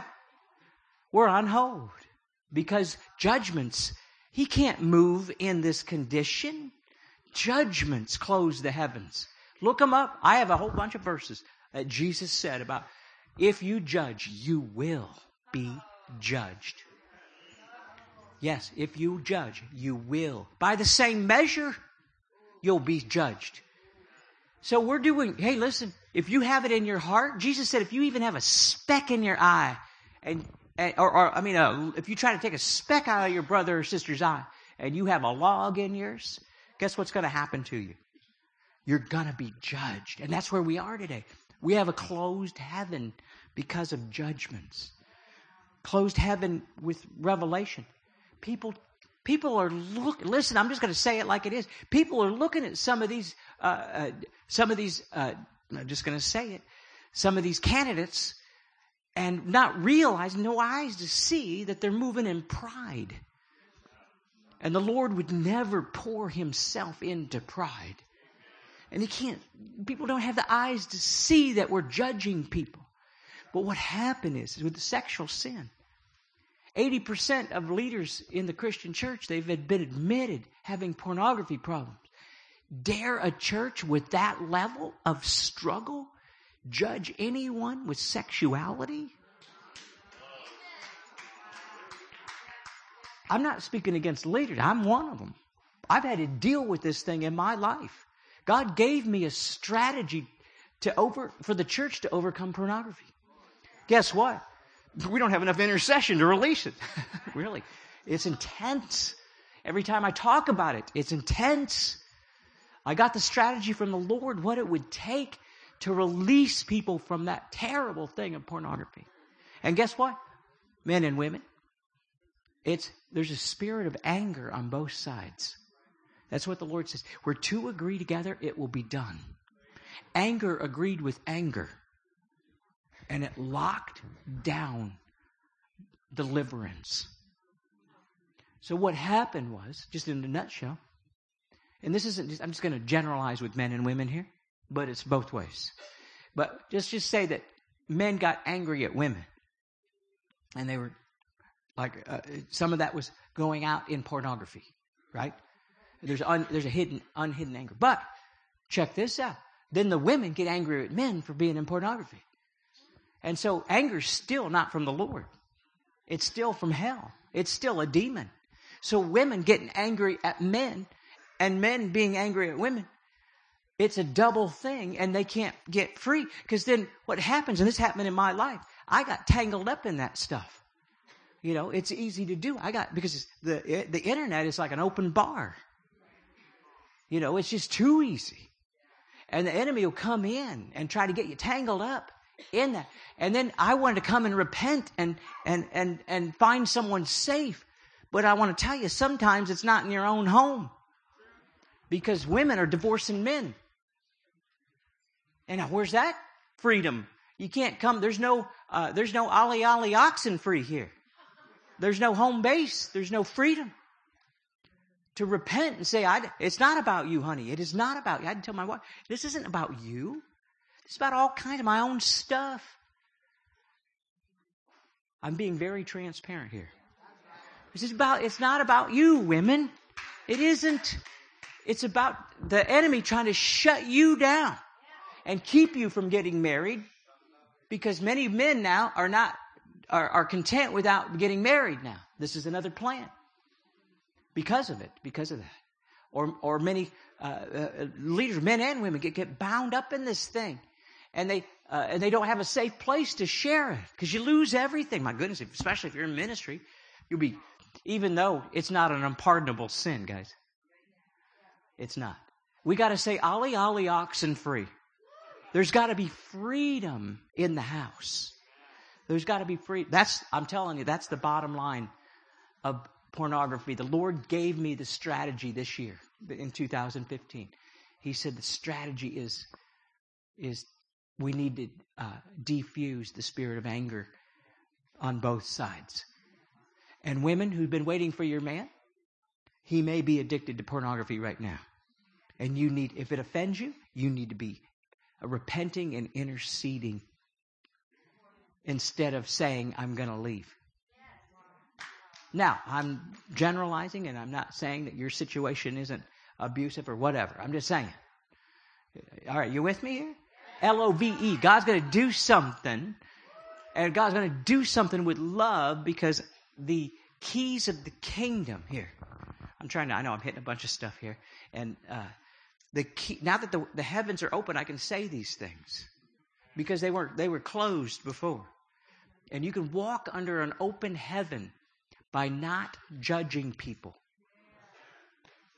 You can still have an opinion, but you got to be careful with that opinion, because what you sow, therefore you shall reap. If you sow judgment, everyone's complaining everywhere you go. They're complaining, and they wonder why they have bad customer service. They wonder why they can't hear the Lord. They're complaining. They're wondering why they're in debt. Did you know the very verse, is it Luke 9? I forgot the verse. Luke 6? Pressed down, shaken together. Is it thank you? It's on your refrigerator. Luke 6:38. They said, Brother Doug, would you come up and do the offering about 3 years ago? And I'm going to use Luke 6:38. Yes, come on. The Lord, how many need it? Pressed down, shaken together, running over in your lap. The Lord will give you, right? And then I heard the Holy Spirit right when I was coming up to do this. And he says, yeah, it's true, but read the context. It's about judgment. It's true, it works with money, but that verse that Jesus, those verses there, read Luke 6, you're going to find out. He says, do not judge or you will be judged. Yes, in that very context. That whole thing is about judgment. So therefore, if you're giving and you're not receiving, you may have judgment in your filter. And because Luke 6:38 is true. But you got to first get rid of the judgment. So I'm just saying, all right? That was all free. All this is all free. Free stuff. I'm going to release this word right now. We are walking through a doorway right now. This is what the Lord told me. We are walking through a doorway right now, moving into 2016. And the title of the door is Isaiah 43:18. Forget the former things. Do not dwell on the past. You know what my staff says to me? You know what we say to each other every day? We test ourselves. Is what we're doing forgetting the former things? Do not dwell on the past. Hey, remember when? Do not dwell on the past. And so what he's doing right now is moving you into a new time. And as you walk through this door, I saw this between now and March 9th. We're walking through a door, and then the hallway is titled John 15. That he's pruning right now. But most people think it's sin that he's pruning. He's pruning belief systems and theologies and uncaring behavior. Go ahead, read it. Read John, or Google. If you ever want to find out, if you have a question that you would want to ask me, just put the question down with my name after it. I've probably written a blog on it. I've been blogging since 2006. I've been flapping my jaws over. I got so much prophetic that people don't get it. I have too much. And that's why the Lord gave me a strategy on how to get it out there right now, is that we need, now, this is the time, that we need to get into being friends. John 15 is becoming friends. Now, we're talking about keys here. We're talking about the keys of the kingdom. And with John 15, Jesus says, I'm the true vine, my Father is the gardener. And you are the branches, and my Father is the gardener. He cuts off the branches that bears no fruit, right? So that's what he's doing right now. Things that aren't working between now and the next few months, he's taking these things away. But here's the deal. Go down to verse 7. If you remain in me, and my words remain in you, you will ask whatever you wish, and it will be given to you. This is the result of what's going to happen in the next couple months if you remain in what? But what is him? Love. Look at this. It says it over and over. You remain in me. He says you will bear much fruit. He says, and he goes on to say that remain in me in verse 4. And so also I remain in you. No branch can bear fruit, right? Apart from me. And he goes on to tell you what that means. He goes on to say that it is love. That we have to get into love. That's what's going to open the heavens over you. Love, not judge. Okay, now, here's the deal. I got to release this because there's keys falling from heaven now. Because we're having people spin out because of judgment. They've lost their authorities. They might still be in ministry and have churches, but they don't have what they used to have. That's happening right now. Maybe they died. I have seen I've been having heavenly encounters since Rosh Hashanah, Yom Kippur. I have to get up. I have to go to bed at 8. I feel weird. I go to bed at 8 o'clock, so I get up at 4 because it's so active and I can't journal enough. And especially since Christmas, I've been having encounters every day. But they're not like you think. They're in such a weirdest. I used to have encounters where I'd wake up and see it right there in my room. There's a golden man standing at the foot of my bed. That's what most people think every encounter is. It's no, they're all different. It could be different. In fact, mine are different now. I used to have those. I woke up just recently, a couple years ago, and there was literally index cards suspended in the air, or the English crier came. Those are the encounters you think. Right now, it's all different because Isaiah 43, forget the former things, do not dwell on the past. Now, I don't even know anything. I get up at 4 a.m., I go in, get my computer, get my tea, and I sit down, and in the place of writing, I'm seeing these things. It's almost like I'm the courtroom reporter. And I'm sitting over there, I'm the stenographer with my MacBook Air in my bedroom or in my office at home, and I'm typing what I see. And it's so naturally supernatural, I can get up and go to the bathroom and it doesn't go away. I come back and I'm there again, typing in detail what I'm seeing. It's different now.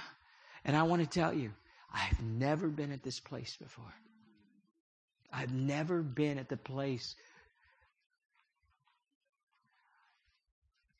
where I'm seeing what I'm seeing right now. And it's for the purpose of Ephesians 1:17. I pray that God gives you the spirit of wisdom and revelation so that you may know Him better. That's what it's about. It's nothing else. And it's just a place right now. I wish I could go into all the... I got off on the other thing on purpose. I had to do something with 3 groups here tonight. And I was about to talk about my Christmas Day encounter. But I'm going to have it on my webcast. First Wednesday next week, I'm going to have it on my webcast, where I'm going to talk about my Christmas Day encounter that rocked my world. And that God's doing something now. I'm not special. It's with you too. You're being invited in, and there's keys being given, because leaders who had these keys, this is not a judgmental word. Is it time? Is it 9 o'clock? We need to, it's 9 o'clock. So do we have to do something special, like call the kids in or something? Oh, ask parents to go get your kids, but we'll still be going. But just to remember, it's 9 o'clock right now. So here's the deal. I was seeing in these encounters that the different places, different churches that started with something and they lost it along the way. And I saw, either in a dream or an encounter, I saw their key being removed because they weren't using it anymore. They didn't even know. They're so far away from their first vision, they had no idea the key was gone. Because most of these places that started 7 years ago or more and got away from things because of all the warfare. And other areas, that was way before 7 years ago in some of these cases. Areas, let's just say this. Let's just say that in the big picture of things, the San Francisco Bay Area, I'm not naming names here, okay? I'm saying, let's just say that the San Francisco Bay Area had a person who was imparted something that was a key to revival here. Let's just say that there's one in LA. There's one in Las Vegas. They're all over the place. Are you with me? They actually hold the key to revival. But if they get judgmental or they get wounded, then it locks down that revival.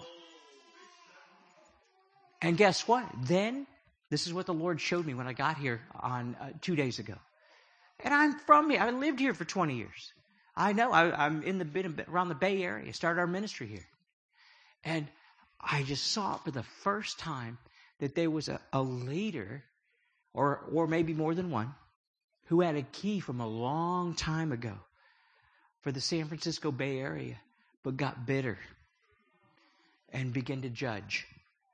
Then the whole world started judging San Francisco because the one with the key had that spirit. And this is what's going on all over the U.S. right now. And that's why the church has become judgmental. Because the keepers of the keys, if you get one, and I'll be straight up with you right now, and because we're not streaming live and we're family, right? I'll just be straight up with you. And I'm a vineyard guy. I was part of the vineyard. I honor John Wimber. But let me just tell you something tonight. Is that, Michael Bedore is a great guy.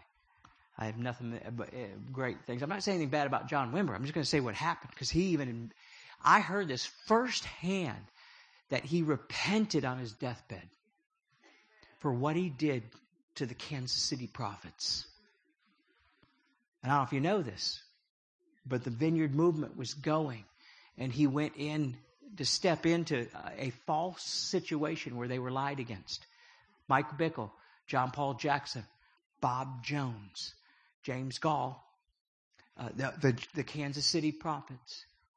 They were bringing up in the 80s, in like 89, right around 89, there was a lie against the Kansas City prophets. And you know what? They even proved it was a lie, but it never got out to the public. What Ernie Gruen did to them, he lied, but he was having an affair himself and trying to cover it up. And Paul Cain took him outside and said, you have these charges against us. We know that you're having an affair and that you're afraid.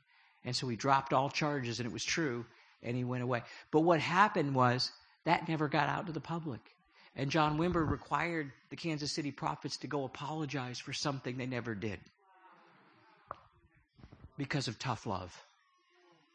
And that wounded them. That's why the prophetic movement has been wounded. The fathers were wounded. Our fathers were. And they were the keepers of the keys. Right?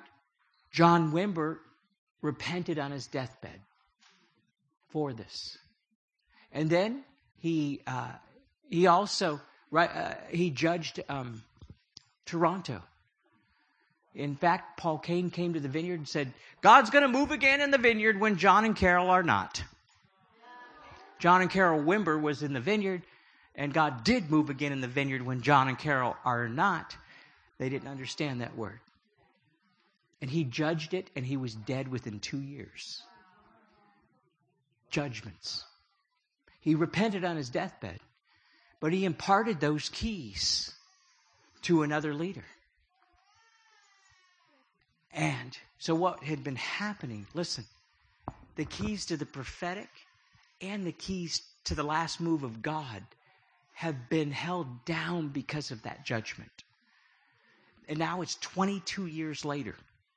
And God's releasing them. I'm not speaking bad. Honor your mother and your father. I am not speaking bad. I have nothing but good to say about John Wimber. I would not want to have on my shoulders what that man had on his. And I would not want to have the life that he had and what his family went through to birth the vineyard. And how he was actually, the reason he was in that condition, because he got abandoned by people within his movement.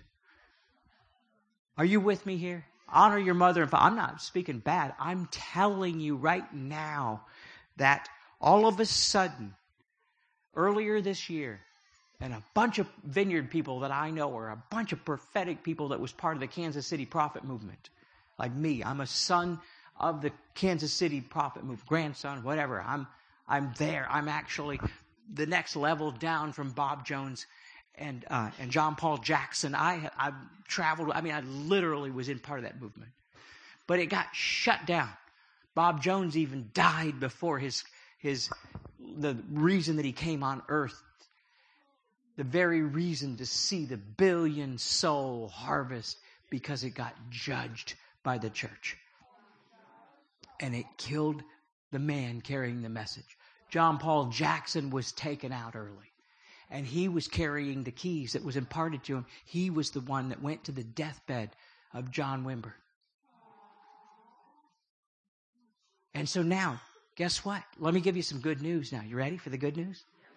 This is good news. This is good.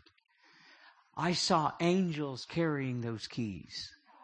I saw an angel with the key over San Francisco.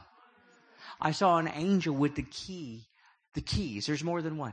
Keys over the prophetic, and keys over the original vineyard movement, and keys over Lonnie Frisbee, and the start, because he was judged, the start of the Jesus People movement, and the keys that opened up Toronto blessing, and the fact we haven't had one for 22 years But instead, we're now in judgment on ourselves.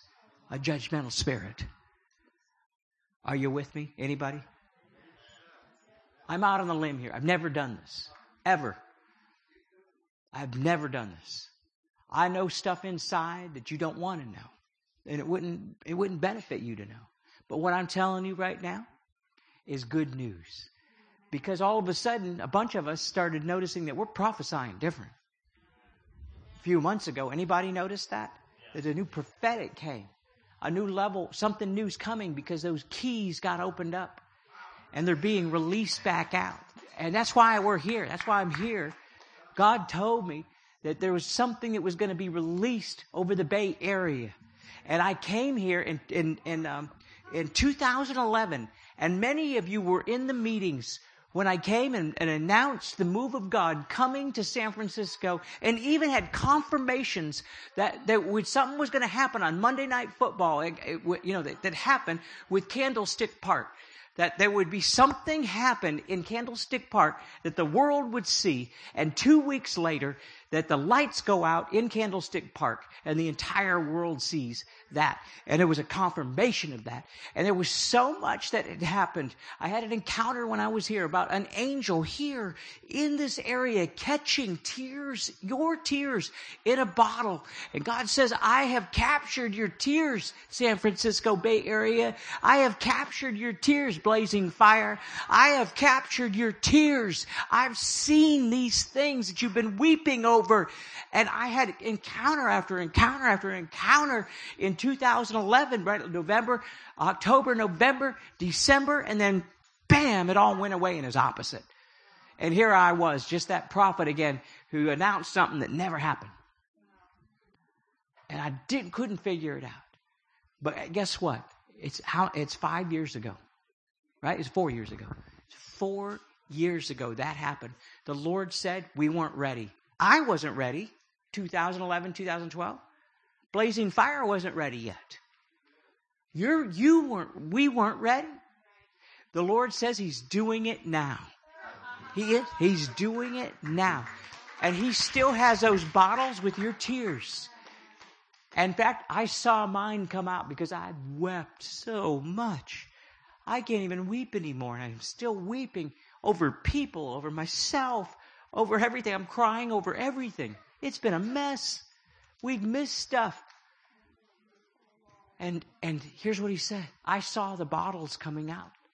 Right before I came to the meeting tonight, the Lord showed me the bottles of tears that He had captured. In fact, where were we? Gina Prince, she was in a meeting. We were in a meeting in someone's house when a mist came in the room. And that was at that meeting. And we were talking about my wife. We drove home, and we even posted it on the internet that when we drove through King City, there was a full, brilliant double rainbow in King's City. And the Lord says, I will do this. But it's 4 years later now. And now the convergence is happening.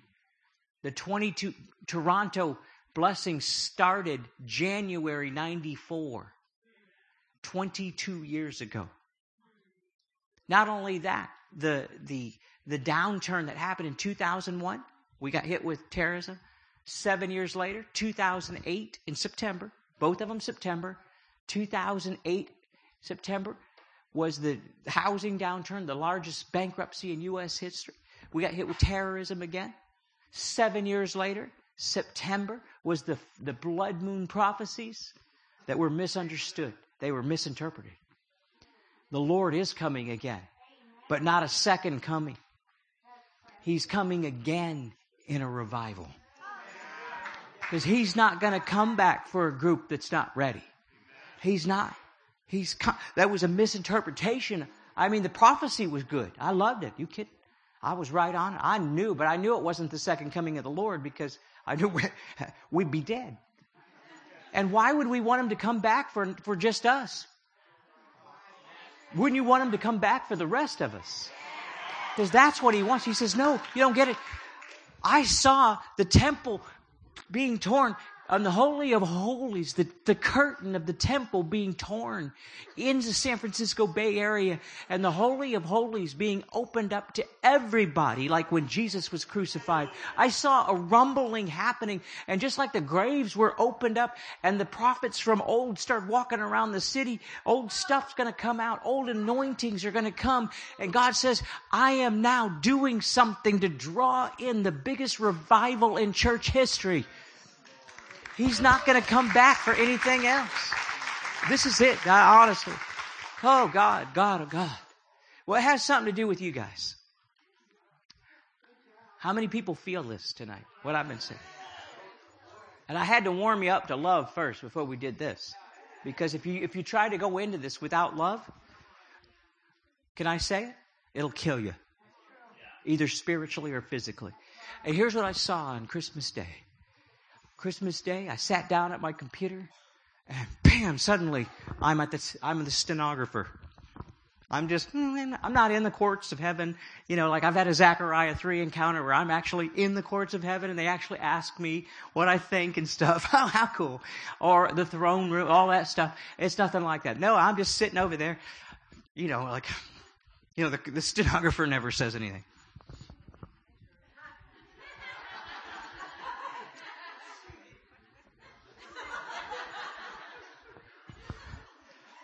And so I've been this little courtroom reporter now. That's all. Real lowly position. But I tell you, I'm reporting what I see. And this is how, I just want to tell you, the daily prophetics flow off those things. That daily prophetics is just the dust from these things. These encounters have been. And Christmas morning, can I tell you? Christmas morning, I got up and wow. I saw an angel, just like Ezekiel 40 through 44, came to measure. And this angel was measuring and measuring and measuring. And, I mean, it wouldn't stop. Doing stuff. And it was kind of funny and weird. And this angel's measuring all kinds. Just measuring things in heaven. Kind of just going along, measuring all kinds of stuff. And it had supernatural things. It was like holograms. He'd pull this item out and it would measure something. And I'm watching him. Then he measures everything. And I'm watching. I hear the Lord say this. He says he's measuring for the new revival. I remember Bob Jones saying all the time that the 1 billion soul harvest that he came onto earth to prophesy that it would happen, 1 billion would come into the kingdom. Bob would always say, he'd always call that what they needed was the house. Bob would always speak his Bobology, Bobonics, his seer stuff that no one got. And he would be saying, well, he would say that we need to build the house for the youth, for the 1 billion. He says because they're broke. Every time he talked about the revival, he said, that's why there's kingdom projects. That's why the Joseph anointing's coming, not to build your church, is to build the house for the weirdos. And this revival never made it because the church rejected it over and over because it included tattooed pierced. It included the New Age. It included some wacko people. And the gay and lesbians were in there. They were all suddenly getting filled with the Holy Spirit. Everywhere. They were coming to the Lord in droves. That's what Bob saw back in the 70s. When the Lord told him, and he died and went to heaven, and Jesus sent him back he said, would you go back for 1? He says, I'll go back for 1. He goes, no, I want you to go back for 1 billion. And he said, when this is what Jesus said to him back in the 70s. He says, when he had died and gone to heaven, he says, when the population of the earth reaches 6 billion, I'm going to do a move that's going to bring 1/6 in, and they're going to be born since abortion was legalized. Listen, they were killing the babies when Moses, the deliverer, rose up. They killed the babies when Jesus, the deliverer, rose up. And they're killing the babies now because there's a delivering generation that's about to rise up. This is what's going on right now. And this is why that I keep telling parents everywhere, don't worry about your kids. They're a new wine. You don't want them to come into the old wineskin. It's going to be a mess. The Lord's keeping them out for their sake and yours. That's why I look at my daughter. I look at any of these people. I go, they have the call of God on their life. They're called. They know they do. They're called to something that doesn't exist yet. And they're smoking dope and they're doing stuff and they're doing all that stuff. And the Lord says, I'm bigger than all that. But I've got them on hold. And there's going to be a movement. But what happened? Listen, I was friends with Bob Jones during this time. Bob died before it. The Lord told him that he would see that before he died. And he died before it came in 2000. He died Valentine's Day. The prophet of love dies on Valentine's Day, 2014. And the clocks went backwards in the hospital. There was some weird stuff that happened when Bob left. And all kinds of weird stuff happened. I had encounters and things that happened. I got healed of Lyme disease at his graveside service. Yeah, I did. I don't have Lyme now. I just have all the leftover other things. But I actually got my life restored on at his graveside service. And I'm going to tell you something. It was for a purpose, because God's doing something new. I remember a conversation in April of 2017. Bob called me, and I'd never had Bob call me. Call me at my office. We had an office in North Carolina. We were living there. He calls me. I was being rejected by everyone. We had a Jezebel split. We had Moravian Falls was all against me. I was being banned by to speak in the churches I helped start. I was put on the false prophet list. Everything hit on my birthday in 2008. The worst birthday I've ever had, ever. Since then, I used to get blessings. I came to the Lord on my birthday. I was born on my birthday.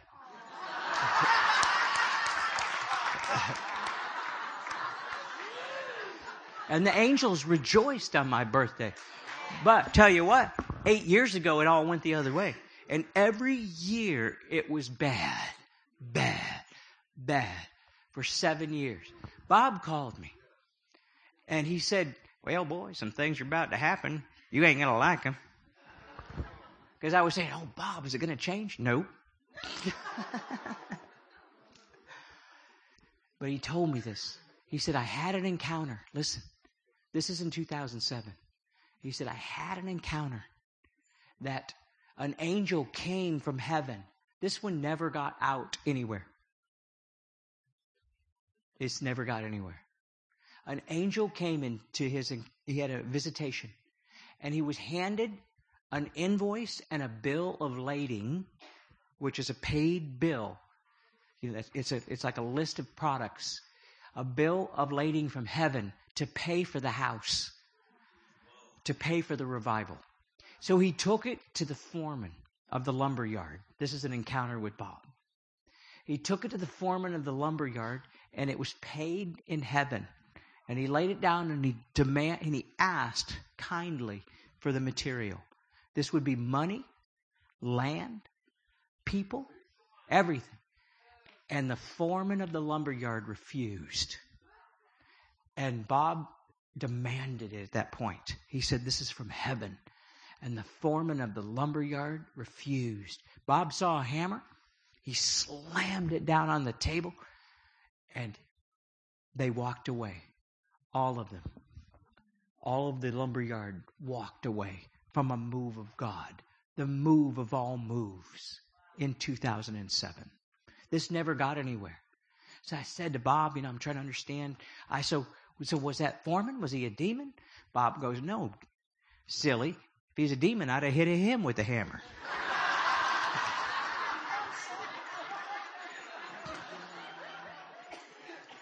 He said he was the leader of the church.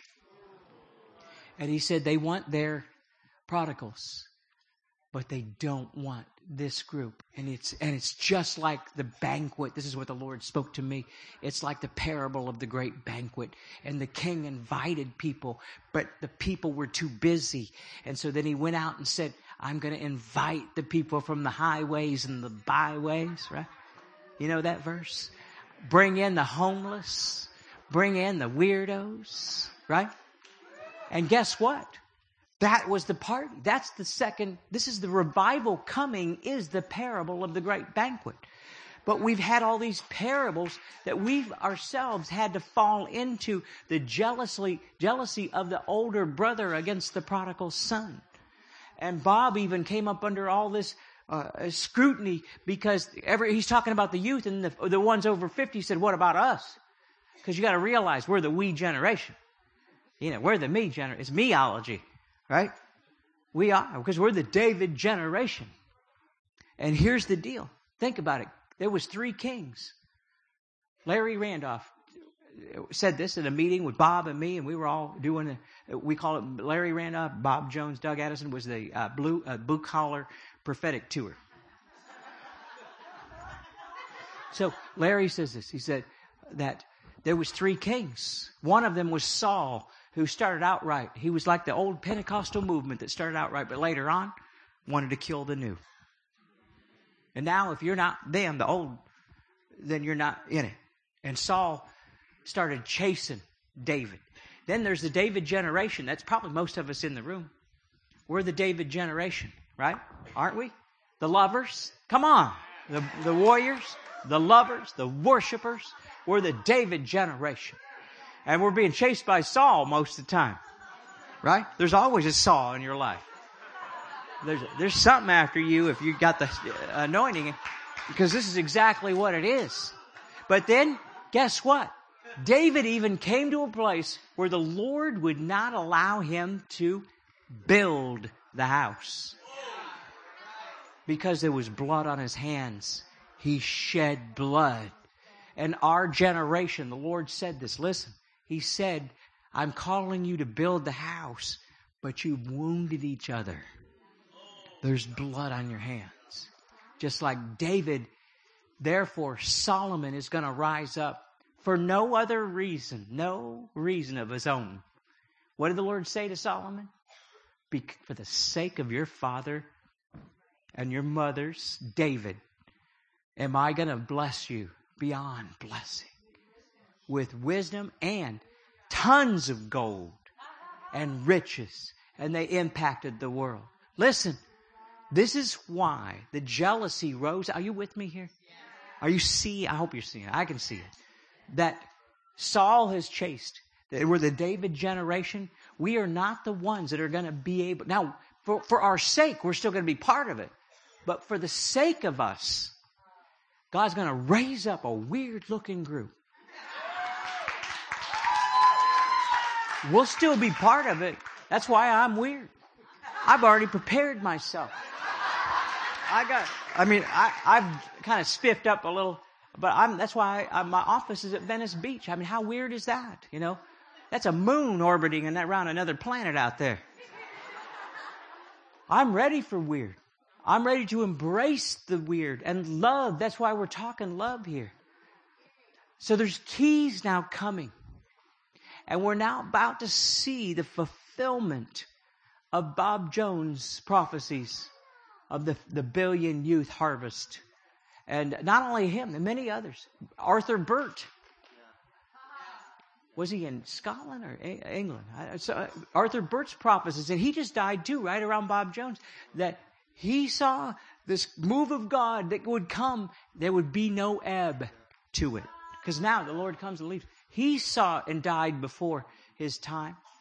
And right now the Lord says He's doing something. And we need to be on board with this. Are you with me here? So Father, we pray right now. Come on. Let's push into this. Because God's going to open the door. I've never seen it like this. I've never actually laid it all. I've seen it in my journals. But I've never laid it all out like this. I hope you can understand it. You'll need to get this audio. And pray this in. Because God is raising up. You know how we're going to fight? Terrorism's trying to hold this down. Everything's coming against terror to get you into fear. And there's sleeper cells of terrorism. And can we get some worship or something? Is that all right? But there's sleeper cells of terrorism. But God says He wants to raise up sleeper cells of prophetic intercession. He is right now. He's raising up sleeper cells And you know what the Lord told me? And I'm not trying to, I'm on the Elijah list for one reason. The Lord told me this. He said, I have saved the world through the Elijah list. And Steve and Doreen Schultz have been beat to hell and back. And their health, and people have spoken against them. And they released prophetic words. But the Lord said to me, I'm friends with them. And I'm not just trying to, say something to a friend. The Lord showed me, He says, because they released these words, the prophetic intercessors have grabbed hold of them and begun to pray and have prevented terroristic attacks on our soil. That's homeland security. In the name of the Lord Jesus Christ. Father, we thank you that you're doing something new. And now, God, we ask that you would open the heavens now and let these keys come to everybody who needs them. Oh, my goodness. I feel the jingling of the keys. And I was given a key. I was handed a key back a few months ago. I was handed a key. It was tarnished. And it was a key that had been used for life and death. And I was thinking, what's death doing on this key? My goodness. And because someone who had it was judging people. And so I redeemed that key now. And it's the key of life. And so as I stand here right now with that key, the key of life, I open up over you. In the name of Jesus, we open up over you all those things that have died or been miscarried in your family lines, or that have been forgotten or pushed back or judged or snuffed out or whatever. Or even you might even not have known about it. We open it up right now. That's why the body of Christ has been sick. That's why many of you have been sick. I've been sick as a prophet. I carry the sickness of the body of Christ. And I know that's why I have. But I'm not anymore. I tell you, take authority in the name of Jesus, that we are going to move from this. The Lord is calling forth. This is the only time I'll say I'm sick what I'm trying to say here is I'm a prophet that lives things out. And the body of Christ is sick. And so, Father, we say, heal our body. Oh, God. Where we've judged, we ask forgiveness. Where we've judged our brothers, our sisters. Where we haven't prayed for the President of the United States. In an office that you even tell us that we need to bless that office. Can I just tell you this? People who think that President Obama is a Muslim, a Muslim would never put their hand on a holy Bible. I don't care what you say. He's a baby Christian. The Lord showed me he's a baby Christian. And that his purpose is about to be fulfilled. That he's going to go around the world. That's why he was kept alive. Do you know how many attacks were placed against him? Because he's going to go around the world as a peacemaker. And I heard the Lord. He said, I'm not going to tell you who to vote for. That's what he told me. He says, but I'm going to tell you who I'm going to put in. He told me twice that President Obama would be there. He says, I'm not telling anybody who to vote for. He says, but what you need to do is at least pray that someone will be in there with wisdom. We needed him. He was the consoling president. This is what the Lord told me. He went to so many school shootings. He went to so many tornadoed out places.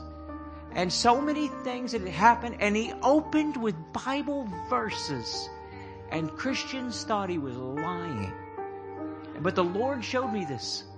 That when he actually sang Amazing Grace, that was from the Holy Spirit. And as the leader of our country, he released something. And the rebel flags went down that week. Yeah. They went down.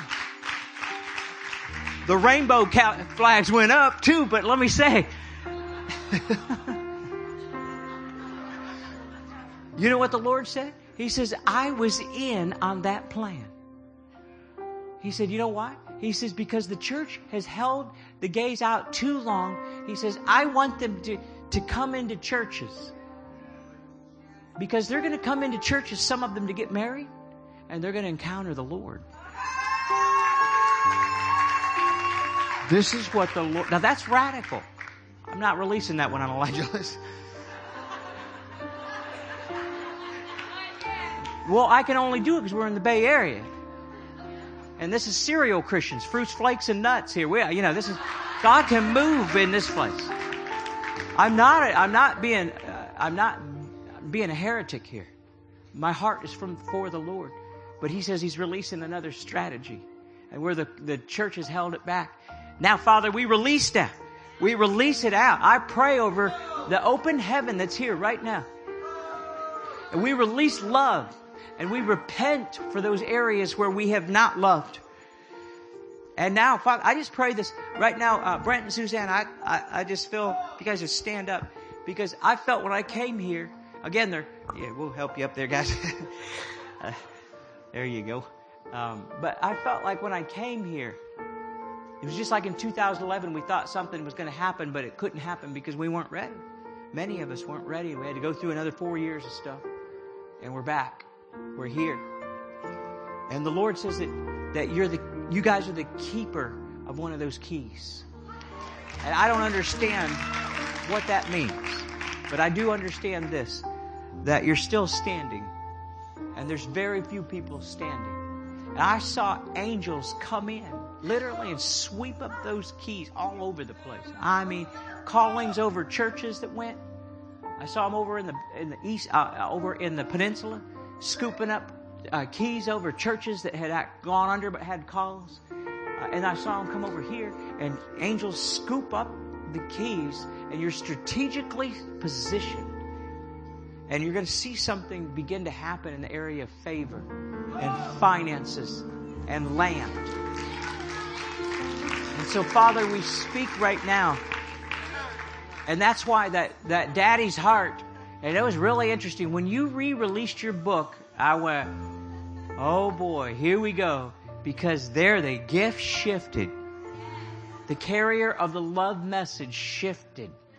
When I saw you do that, I knew that, wow, you just got onto a timetable with the Lord. And it's radical. He's calling you into that radical love again.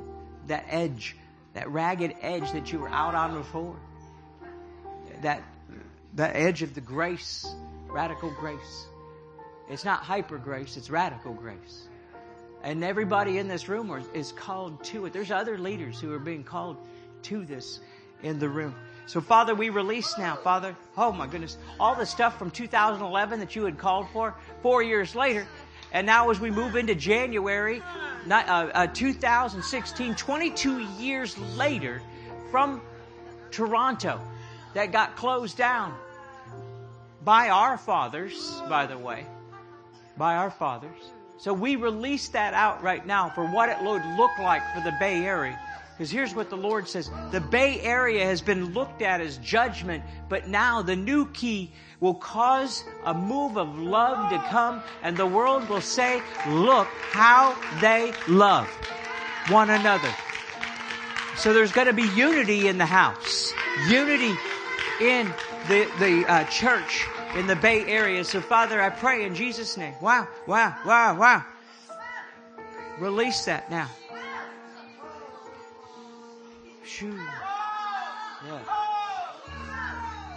And the weight of the Lord is on this. My goodness. Shoo. And so I just give you this charge now. Is to go in love. If you could step away from your opinion, political, spiritual, theological, that's what the Lord's pruning right now. You know what happened to me when I released this out? I've had this word I had 2 dreams of President Obama, and I've had this word for him. And just last week, but if you give, you receive. So the last week I got up and I knew the Lord said, I want you to release prophetic words to everybody I know in authority and those in the music and media and arts and entertainment mountains that I minister to. And so I texted and emailed words. 3 hours I recorded prophetic words for all these people. Blah, blah, blah, blah, over and over and over. Sent them out to everybody because you got to give to receive. And now this isn't an offering I'm doing here. You got to give to receive.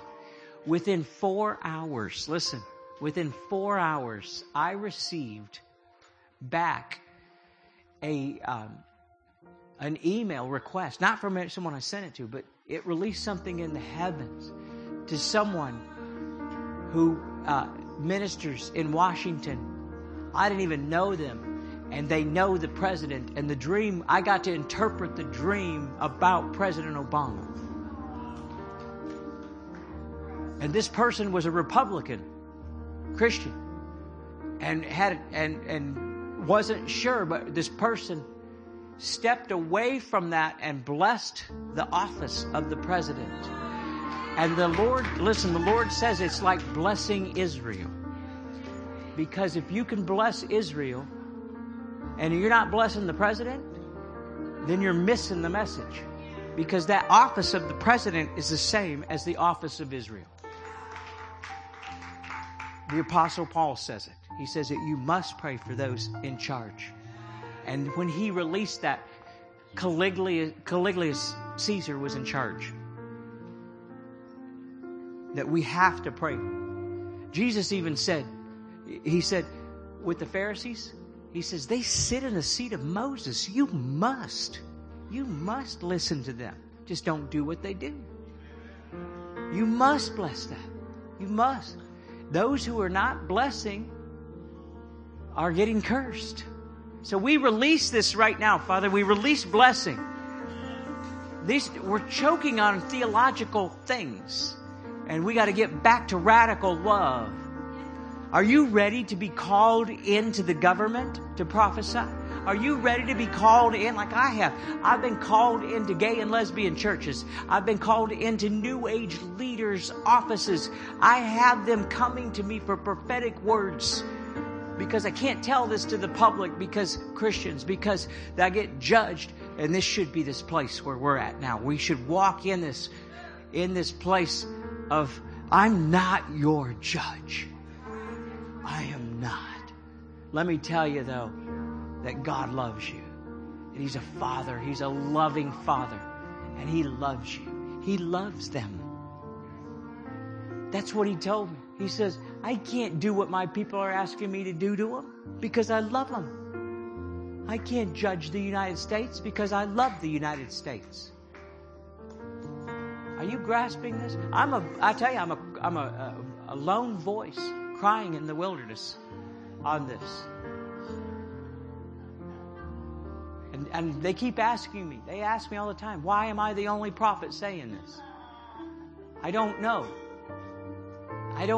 Maybe I'm the courtroom reporter. I don't know. I don't understand. But I am saying this. This is the year that God's opening things. This is it. In Jesus' name. Amen.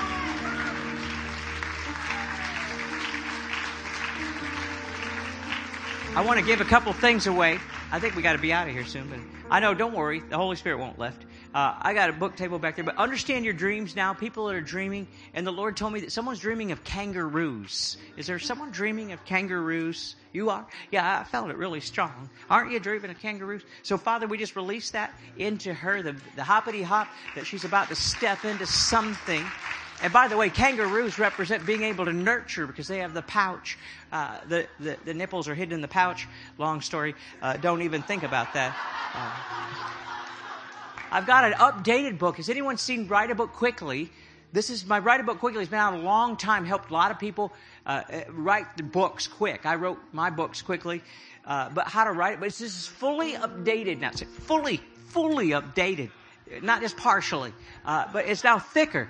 And we added 3 chapters and how to publish on Kindle and how to write. Yeah, I know you have it. You have it too. Here, yeah, I saw the light of the Lord on you. Here, someone had this to take. Nope, it's for this guy back here. In Jesus' name. But if you've ever bought my book, Write a Book Quickly, this one's the fully updated one. Speaking of writing books and losing weight, this is the time of year. I lost 40 pounds, and I've kept it off since for over 10 years. I know I'm a little thin right now because I'm recovering from Lyme, but this is back then. But it was personal development in God's way, is how to discover your destiny. The Lord actually gave me a name. I think it was Casey. The name Casey. Is there someone with Casey?